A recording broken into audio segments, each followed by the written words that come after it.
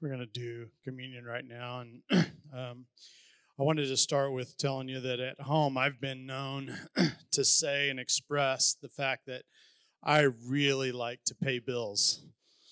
I really do. I know it's crazy. I know it's probably a little bit stupid, but I really like to pay bills. In fact, I like to pay bills so much that in the office, I've even been known to pay my taxes 15 days early. So, yeah, that's a big one. So, I am weird. I know. I know. Well, despite all of that, I like it for several reasons. Number one, because it's a tangible project. It's something I can do, be done, and accomplish, and I'm excited about that. It is a great way for me to serve my family by paying those bills. And yeah, it can be a real challenge, but who doesn't like a challenge? I've had lots of times, especially early on in my life, when I didn't have much of an income, and it was important that I made sure that I paid those bills and that I paid those bills correctly and as best as I could when I could. But who doesn't like to come through a challenge and be victorious over those as well? Paying bills is a busy work that really means something. It's busy, it's not that hard, but yeah, if you do it right, it really means a lot. If you don't do it right, it could cause a lot of problems. And I said this one time, I'm really proud of this statement, but I really honestly, truly believe that paying bills is a celebration of life. The fact that I paid my bills today means I get to live for another year or another week or another month. Does that make sense? It's a celebration. I'm living. It costs money to do that, and therefore I am excited that I can pay those bills. And I'm thankful for the church for also providing that to me as well. But there's one bill that has gotten the best of me for a long time. I acquired this bill back when I was a youngster, and it's a bill that I just can't get out from underneath. It's a bill that really you could call a debt. It was something just through a series of mistakes. And technically, it started with the first mistake, and it just continues to show up and show up and show up. And that is a mistake that we often call sin. And that's a bill that I can't pay. That's a bill that I can't do anything about, because if I pay that bill, it is not a celebration of life. It is actually death. But what I needed and what I got was a benefactor. Somebody who was willing to step in, somebody who's willing to enter into my life, who is very gracious and kind and forgiving and patient and loving, direct, but also I just know that he loves me and he's trying to help me out. And he's very rich. And that benefactor is Jesus. He has paid my debt. That debt that I couldn't handle myself, that debt that nothing that I could try to do would solve, he paid that. And until I found that friend, until I found him, I was underneath it, and there was nothing I could do to get out from it. But since that day, he has washed it clean. Like that snow that's right outside, white as snow. I don't have to worry about it anymore. That doesn't give me permission to go out and spend and spend and spend, but it frees me to know that he's got my back. It helps me to know that he cares that much for me. I want to read to you from Colossians chapter 2, verse 13. When you were dead in your sins, in the uncircumcision of your flesh, God made you alive with Christ. He forgave us all our sins, having canceled the charge of our legal indebtedness, which stood against us and condemned us. He has taken it away, nailing it to the cross. This is why we take communion, because this is a debt that we can't pay, but we can still celebrate life in it, because through the blood of Jesus, through the breaking of his body, he paid that debt for us. So as we take communion, let's remember the love that Christ has given to us through his death and resurrection. Let's pray. God, thank you again for your love and for the actions of your life on earth and also the death on the cross. And it's been said a number of times, but it's just true. We know that you were not killed on the cross. You gave up your life. You surrendered it. You had the power to save others. You could have saved yourself, but you didn't. you decided to die for us by paying, and by doing so, paying our debt so that we can be free from our sin. Help us to live life in that freedom, to be free from that, to do the best we can to change our heart and mind, but also rely on you for that power as well, to get away from those things that bog us down. Thank you for everything you do. In Jesus' name, amen.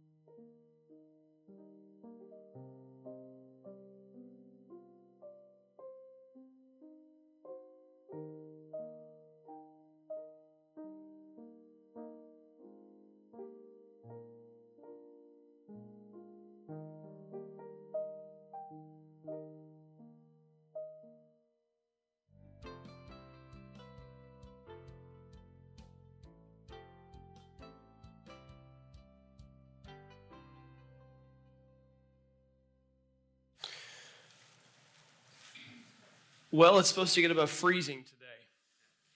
Sounds exciting to me, and although it was, as somebody pointed out earlier, we're getting a winter storm tonight, so that's a good combination. Nice little break and then right back into it, and then I think it's going to rain all week long and wash all this snow into this nice sludge we get to deal with. Looking forward to that. I would like to welcome you guys in. If you are joining us on our online service, you might wonder where we're at, what we're doing. Normally we live stream our 9:15. We had a little issue this morning, overnight sometime. We got here this morning and our sound booth downstairs had water all over the board and the computer, and so we're showing you our 8 o'clock service this morning online. So if you're wondering why it's a little different, that's why.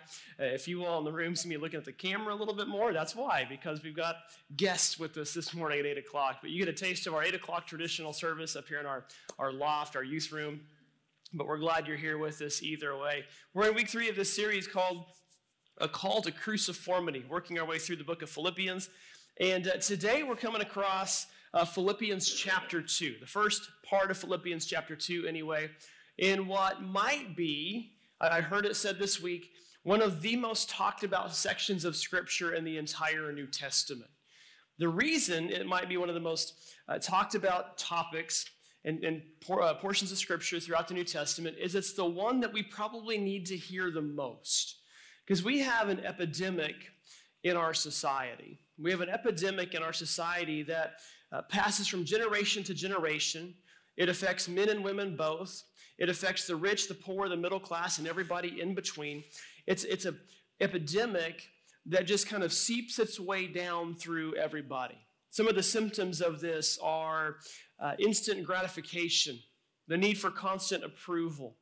In fact, we've seen kind of from psychologists that social media actually becomes addictive to people because when somebody sees a like on their post or a comment that agrees with them, endorphins actually kick up and that excitement comes, and it actually becomes almost like a short little high that you would get from a drug. And we're fueled by this need, again, for just constantly having approval or that gratification. It's a self-focused lifestyle that can be described with a word called haughtiness. If you don't know what it means to be haughty means to feel arrogantly superior or disdainful towards others. Another word that we can use to describe this is the word hubris, where it's self-focused, self-elevation above everyone else and everything else. Not to say you don't care about others or even that you are necessarily just overtly an arrogant person, but you want to make sure that you are taken care of above all else. It's an epidemic that we see, whether that's in celebrities or just people that we might even come across at church or in our neighborhood or at work, wherever we may be. It's a focus on what I need, what I want, what's most important to me. But the good news is there's an antidote to this epidemic, and the antidote is humility. The antidote for this epidemic is humility.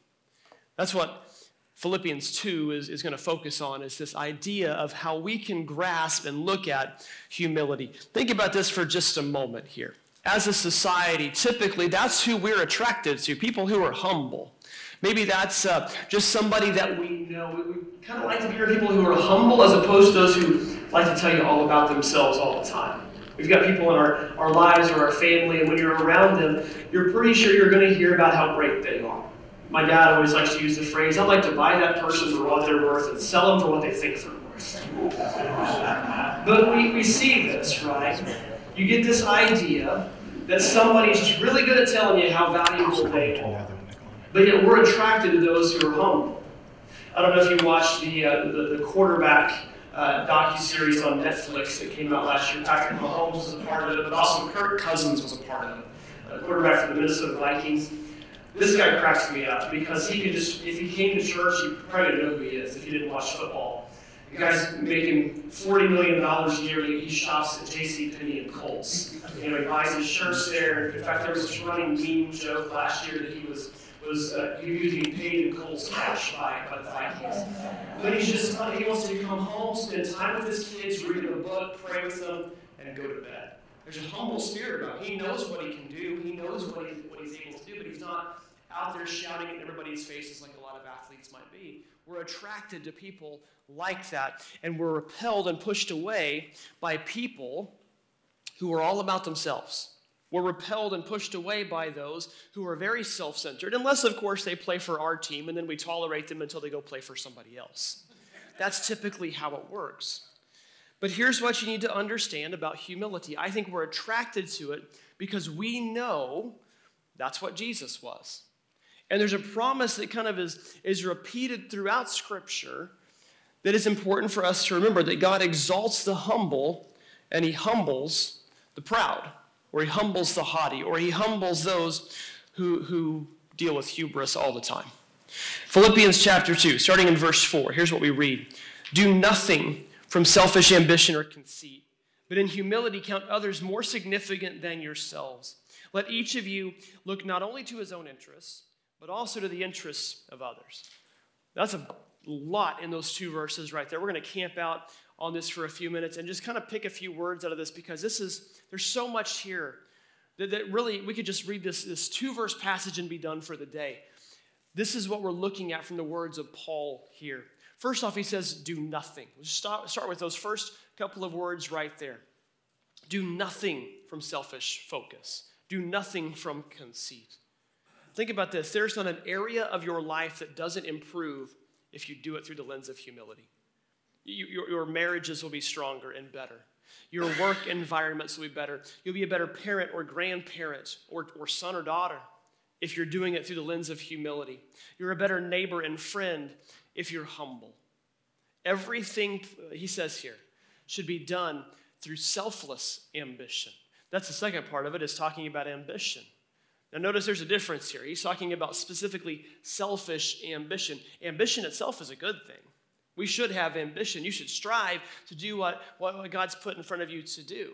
God gave us all talents and passions for a reason. He gave us emotions for a reason. He gave us things that we enjoy doing. He gave us a specific will and path for our lives. And I think we owe it to God to do that to the best of our abilities. We owe it to God to want to get better at those things that we do. Ambition is not a bad thing. But what are you using that ambition for? What are you using those talents and gifts for? No, he says out of selfish ambition. That's the issue there. Jim Collins wrote a book several years ago called Good to Great. It's one of the better leadership books that I've been able to get a hold of. But in the book, he talks about ego. And he said, you're not going to find a leader that doesn't have some level of ego. We all do. The question is, can you check that ego to make sure everybody else is taken care of? Not just taken care of, but elevated. Can you utilize what you have so that you can help others. The reason for that is the next part. Paul says in verse 4, in humility, look to others. In humility, count others more significant than yourselves.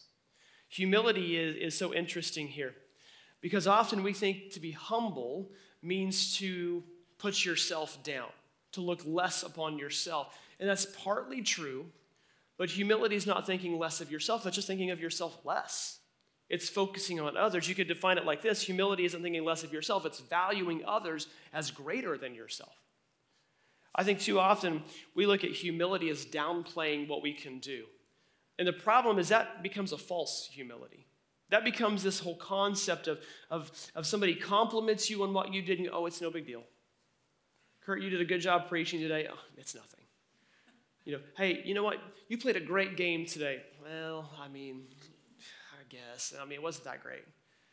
No, we know what we can do. Be honest with yourself.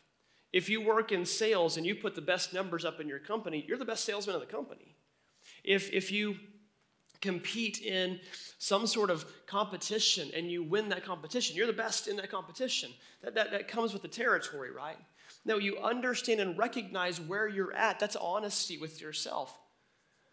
Humility it's not ignoring your talents and your values. It's using those and leveraging those to make the lives of those around you better.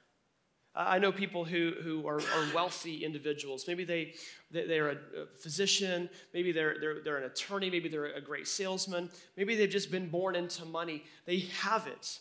And they don't pretend like they don't, but they also don't let it define who they are. Instead, they utilize it. And any prestige or power that their name might carry, they utilize that to help others.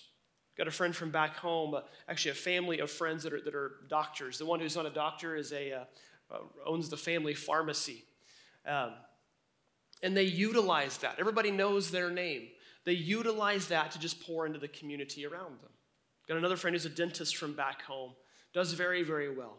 He utilizes that to pour into the school system, to pour into the youth sports organizations. His kids are grown up now, but he knows the value that it can come from helping other people out. I had a friend in Arizona that was a campus pastor at one of the campuses of the church we were a part of. He was a multimillionaire before he ever got into ministry, but his heart never changed from when he was just a poor college student. And he utilizes that to reach people out. Never even listen to me. Utilizes that to reach people that have influence. What can you do with that? Humility is not thinking less of yourself. It's simply leveraging what you have and not making it all about yourself. Recognizing how God has blessed you through that and how you can use that to bless others in his name. As we talk about humility today, what I want to do is just ask 3 different questions and kind of ponder on these and think about these, because I think that'll help us understand what humility is all about and what we can do with humility. The first is simply this. What does humility look like? What's it look like? Kind of just described a minute ago what it doesn't look like. It doesn't look like just constant self-denial and I'm just really not that good at it. No, it's not that. It's saying, what is it? Go back to your text, verse 5 of Philippians 2. Paul says, have this in mind among yourselves, which is yours in Christ Jesus, who, though he was in the form of God, did not count equality with God as a thing to be grasped, but emptied himself by taking the form of a servant, being born in the likeness of men.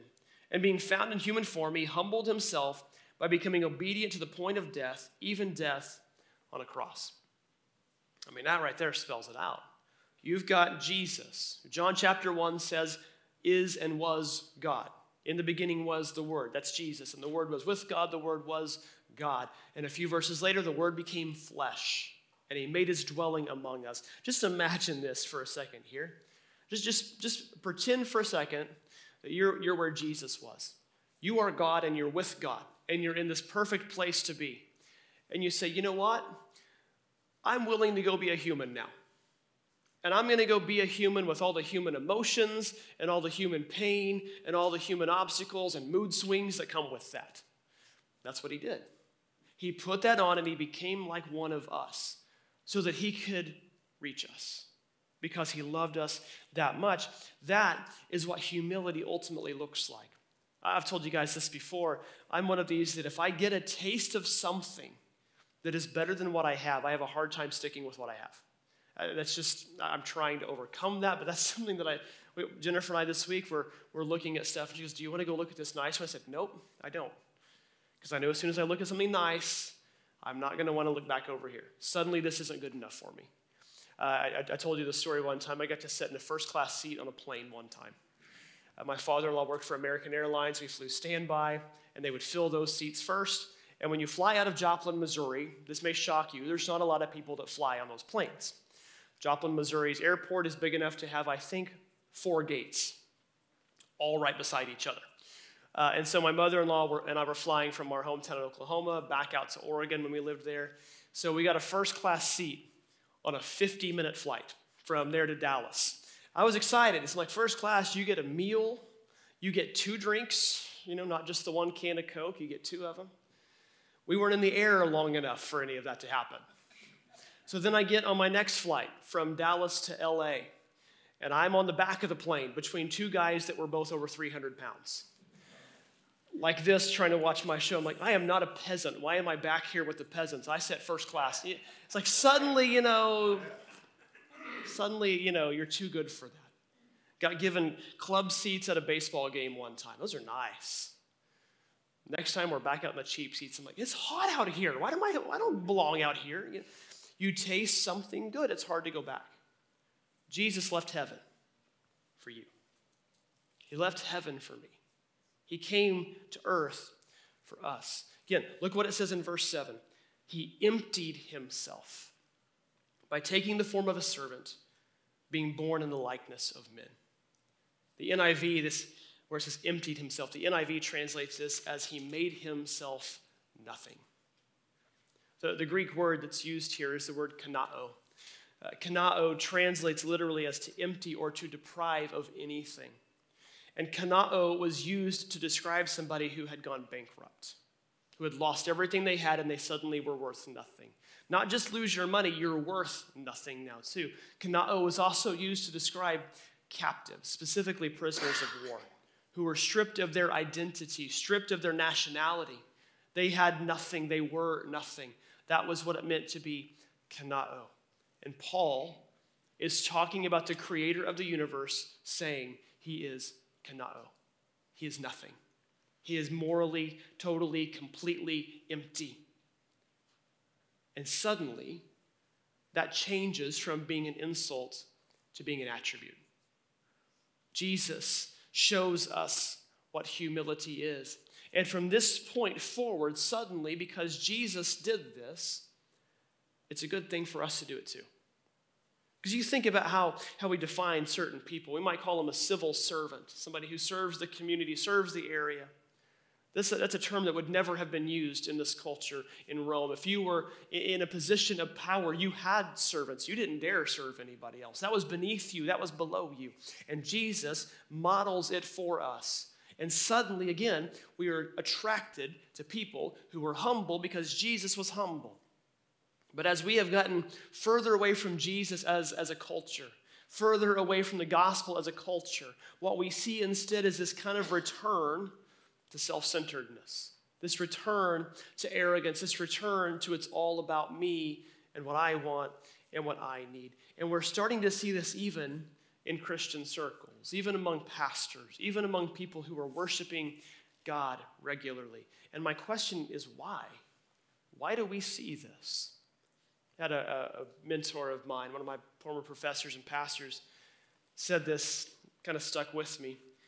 He said, in my opinion, I think the reason we're seeing less humility in Christian circles is that deep down we're afraid maybe God's promise isn't really true.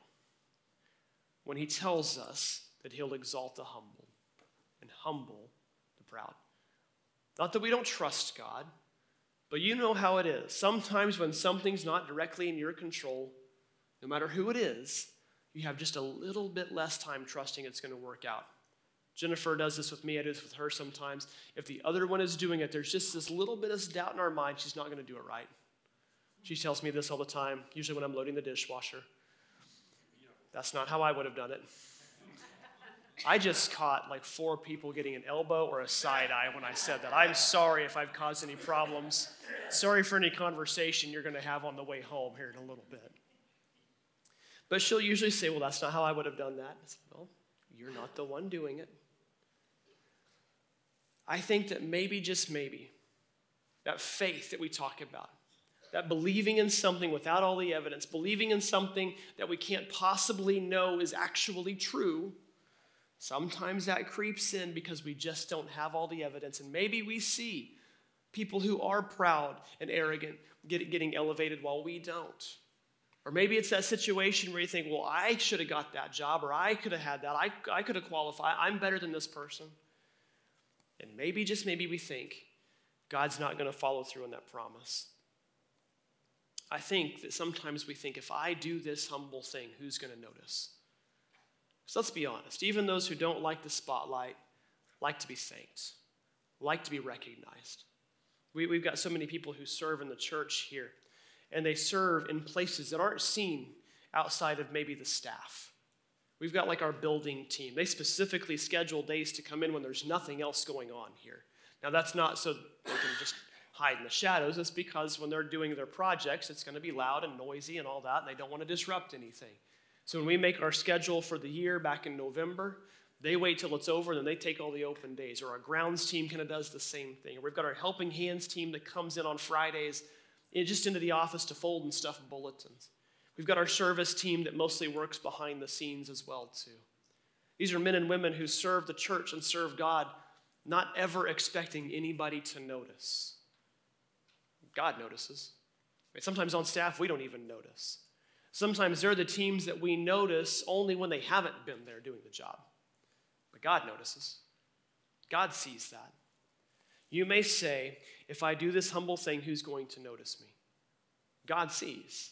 And that's more important than me seeing. That's more important than anybody else seeing. Second question we've got to ask. If we ask, what does humility look like? The second question is, what does it accomplish? What does humility accomplish? We can talk all about it, but unless we talk about what good comes out of it, it doesn't really matter, right? Look at verse 9. Therefore, God has exalted him and bestowed on him the name that is above every name. Talking about Jesus here. The name that is above every name, so that at the name of Jesus, every knee should bow. In heaven and on earth and under the earth, and every tongue confess that Jesus Christ is Lord, to the glory of the Father. What's this mean here? When you are humbled, you will be exalted. It may not look like what you want it to. It may not be this pedestal and this great, chorus of applause and cheers and pats on the back and thank yous. It may not be that. But God sees and God will exalt you with this. Jesus specifically was exalted and made Lord of all creation. And it says every knee will bow. The rich, the poor, men, women, red, yellow, black, and white. Everyone who's precious in his sight, we're all going to bow before him. But you get exalted in the eyes of God. That's far better than a thank you I can give you. That's far better than a appreciation lunch I could throw for you. No, God sees this, and more specifically, God sees your heart and the transformation that's taking place. We talk a lot about how can you become more like Jesus. This is a big, big way. But it's also worth remembering the opposite of all of this. The opposite of humility is pride and self-focus. And the Bible has a lot to say about a prideful lifestyle or about a haughty lifestyle. It's not just Paul. All throughout Scripture, we see this repeated. We see it in Solomon in Proverbs 16. Pride goes before destruction and a haughty spirit before a fall. Or we see this from the words of Jesus in Matthew 23. For those who exalt themselves will be humbled, and those who humble themselves will be exalted. We see this in the words of James, the brother of Jesus. Humble yourselves before the Lord, and he will lift you up. And in the words of Peter, God opposes the proud, but shows favor to the humble. You know how Peter knows this? Because Peter was humbled. Peter was a prideful, proud, boastful person. The one who was willing to go fight for God. Let me fight for you, God of all creation. Let me throw up my hands and make a statement for you who spoke the world into existence. That was Peter. But Peter was humbled by his own boastfulness.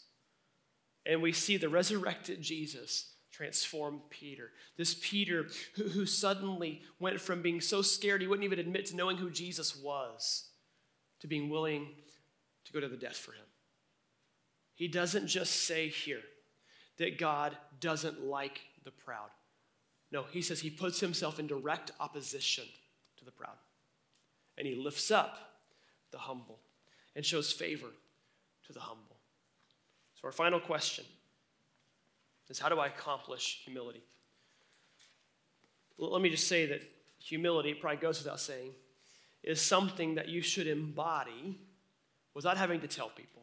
I had a friend, he's another pastor, we used to jokingly brag about which one of us was the most humble. Well, I'm so humble I did this and I didn't even tell anybody. And I want to make sure you know this so you can tell people that I did this so they see how humble I was. We joked about this. But how do we accomplish this? This is kind of your takeaway for today. It's a 3-part takeaway. How do you accomplish it? Here's the first thing. Sit with the lowly. Sit with the lowly. You all know somebody. Maybe it's somebody who just is kind of a loner. Not a lot of friends or family around them. Maybe it's somebody who has recently lost everything or gone through a hardship. Maybe it's somebody like James says in James 1, it's the widows and the orphans. Who is that for you? Got a phone call last night from my dad about 10:30 that my grandma had passed away. I got to go see her on Thanksgiving. She didn't know who we were. Dementia has taken over her life. And so it was kind of a blessing to get the phone call, kind of the relief to get the phone call. We knew from the last week that it was just a matter of time. But when I was out there visiting her on Thanksgiving, again, she didn't know who I was. But we looked up, and we saw across the room somebody from our home-based church there in Miami, just there visiting the people in this facility who didn't have anybody else to visit them. And that sticks with you when you see that. When you see those people who are willing to just give their time. Maybe the most precious commodity we have is our time. And it gives that to just go spend time with the lowly. We used to challenge our students when I taught, try to find that kid that nobody wants to be their friend. I tell Elsie this all the time. She'll say, well, these kids don't want to be my friend. I said, well, maybe find somebody else. You can be theirs. Because maybe there's somebody else who feels like you do. Go be their friend. Go spend time with them. Because maybe they've got stuff going on in their life that you don't know about, nobody else knows about. And they just need somebody there. Sit with the lowly. The second thing we can do, take a back seat. This is hard for us.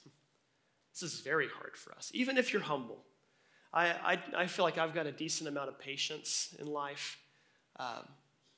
There are 2 places in life where I do not have patience. One is driving down 435, and the other is at Walmart. I have no patience. And just so you guys are aware, sometimes I question my calling into ministry when I'm at Walmart. Like, God, you really want me to save these people? You're going to have to help me. Give me a little boost. Get me through this.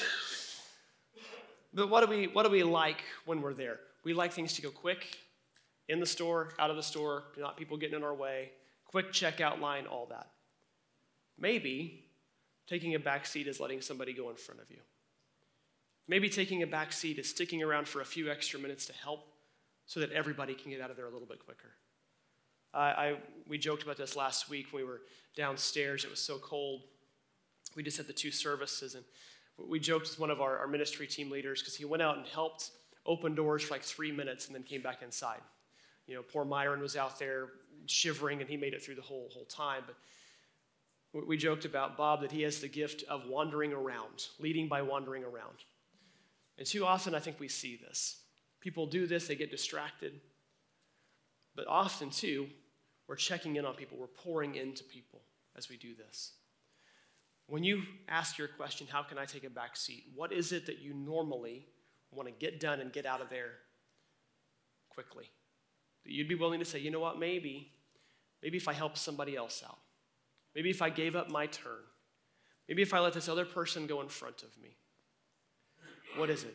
Your third thing, if you want to start to accomplish humility, serve beneath your status. I know in this room specifically, there's a lot of you who have served for years, and maybe you've done this, but serve beneath your status.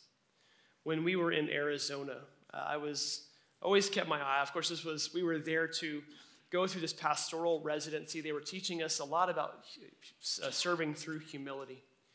But they told us, pay attention to the people who do the jobs that you don't necessarily want to do. And I noticed when we were at Scottsdale specifically, there was a guy who would come by, and here's an example. He would just pick up a little piece of trash off the floor. And he would do that all the time. He wouldn't hesitate to go in the bathroom and clean those up if we needed to. I found out later that guy was worth $20 million. He's somebody who probably pays people to do that at his house. But at the church, he was willing to do that. We had people who would sit in with babies. We had people who would serve in our special needs ministry there. There were people who were very well-to-do people. They had no issue serving however they could serve. I've seen people at this church in the same way, serving just because there's a need, not necessarily because it's something that they really desire to do, but knowing it's something that needs to be done. I watched this, and it shows me something. Don Wilson was the founding pastor of that church in Arizona. Grew the church from a handful of people in his living room to today, it runs almost 40,000 every weekend. If you want to look at somebody who is a model of how to build a great church, that's who you start with. And he's a name that most people have never heard of because that was all he cared about was that one church. But he told us, if you want to be like Jesus, you be the example and not the exception. You just do a job that needs to be done. Don't expect somebody else to do it. And that sticks because that's what humility looks like. Don certainly knew what he could do. You don't grow a church that size just because you're ho-hum about everything. He's absolutely a high D driven, a type 1 type of leader. Grab the bull by the horns, let's charge the hill, all those cliches. But he showed us humility. Go back and look at this one more time. Do nothing from selfish ambition or conceit, but in humility count others more significant than yourselves. Each of you look not only to his own interest, but also the interests of others. I said earlier that this was the most talked about text in the New Testament. What if this was the most lived out text in the New Testament? What if this was the most exemplified text in the Bible? How would our church look different? How would the church look different? How would your life look different if you lived this out more than anything else? Let's pray. Father, we are so thankful. We are so thankful for the example that you show us, the example that you give us. We are so thankful for the humble actions of Jesus, who though he is God and was with you, came down for me and came down for everybody here to be with us. God, we're so thankful for him. We're thankful for his blood, as Mark said earlier, that washes us white as snow. God, we're thankful for that redemption, that restoration that he brings. Father, I pray as we go about our lives and shine your light to everyone that we can, Lord, we would do so humbly. We would do so to glorify you, not worrying about anything that may come back our way. We would simply do it because that's what you did for us. We're so thankful for your Son. We pray in his name. Amen.